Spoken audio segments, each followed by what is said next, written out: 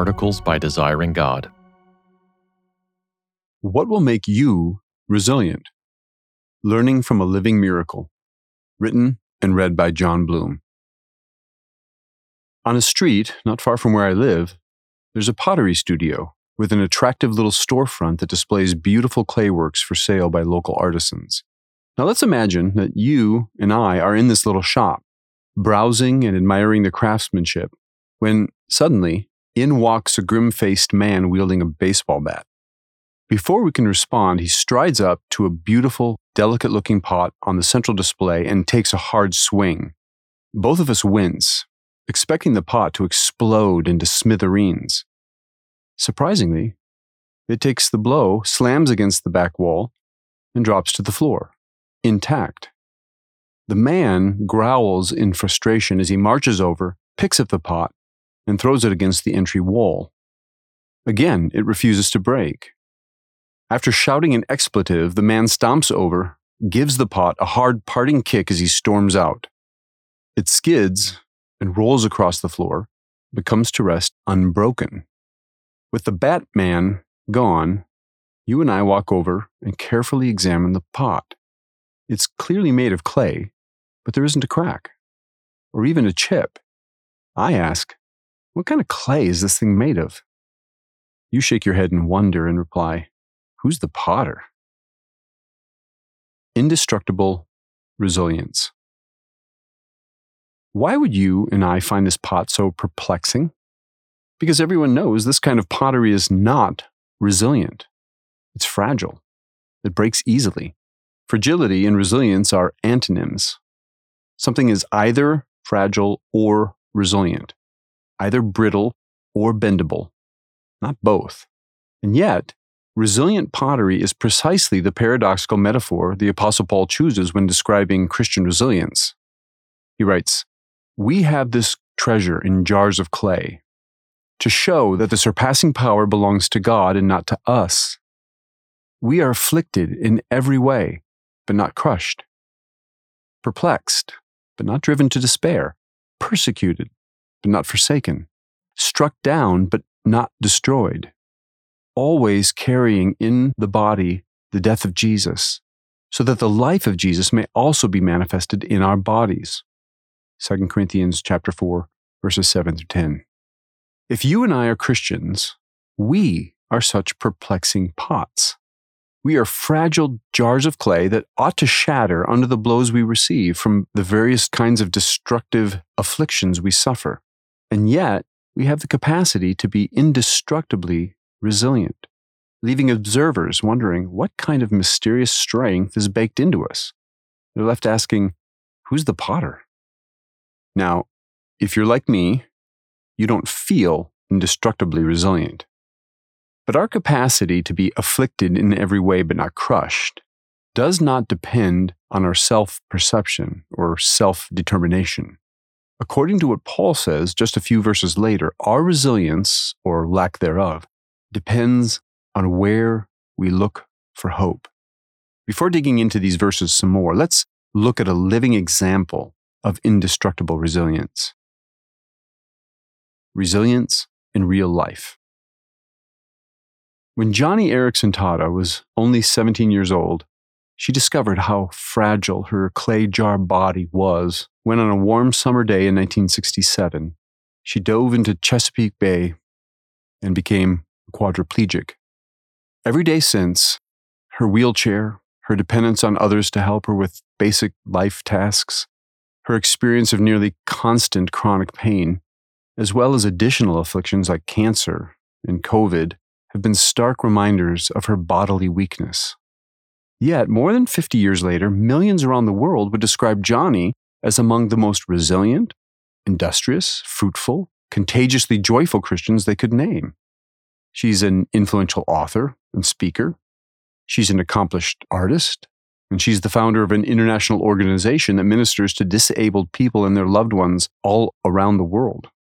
When you read what Joni writes, however, or hear her speak, or listen to her sing, or even exchange informal emails, as I've been privileged to do, her quadriplegia and her impressive achievements become eclipsed by her unquenchable love for Jesus. and her indomitable faith in Jesus.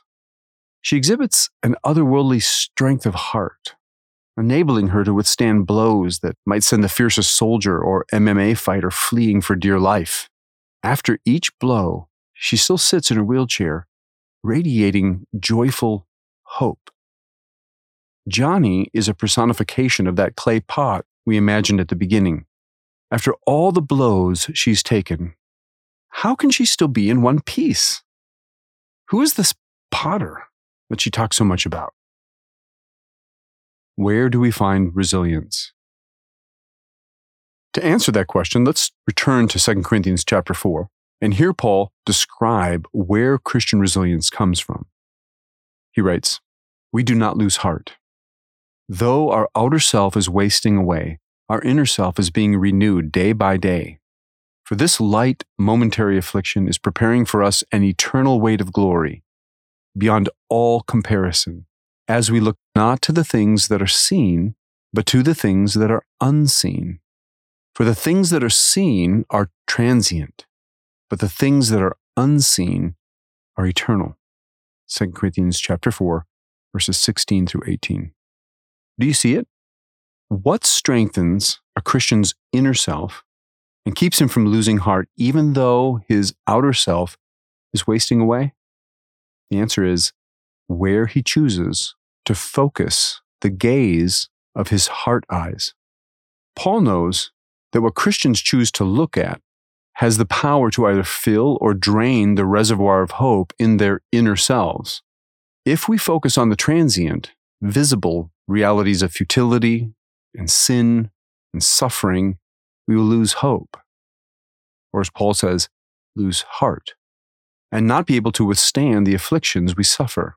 But if we focus on the eternal unseen reality, what Paul calls the light of the knowledge of the glory of God in the face of Jesus Christ, 2 Corinthians 4:6, then the God of hope will fill us with all joy and peace in believing, so that by the power of the Holy Spirit we may abound in hope, even while enduring the worst kinds of afflictions. Romans 15:13. In fact, this focus has the power to so transform our perspective that even severe afflictions become light and momentary compared to the glory we will experience. Indestructible Christian resilience comes from looking to the right reality. Secret of Johnny's strength. This exercise of faith is why Johnny is still in one piece, so to speak. She's not in some special class of superhero Christians who are simply blessed with extraordinary stamina or an extraordinarily joyful temperament. Read any of her books, listen to any of her talks, and you'll hear her candidly describe just how dark life can feel for her, how similar she is to you and me. The secret to her resilience is where she chooses to focus the gaze of her heart eyes.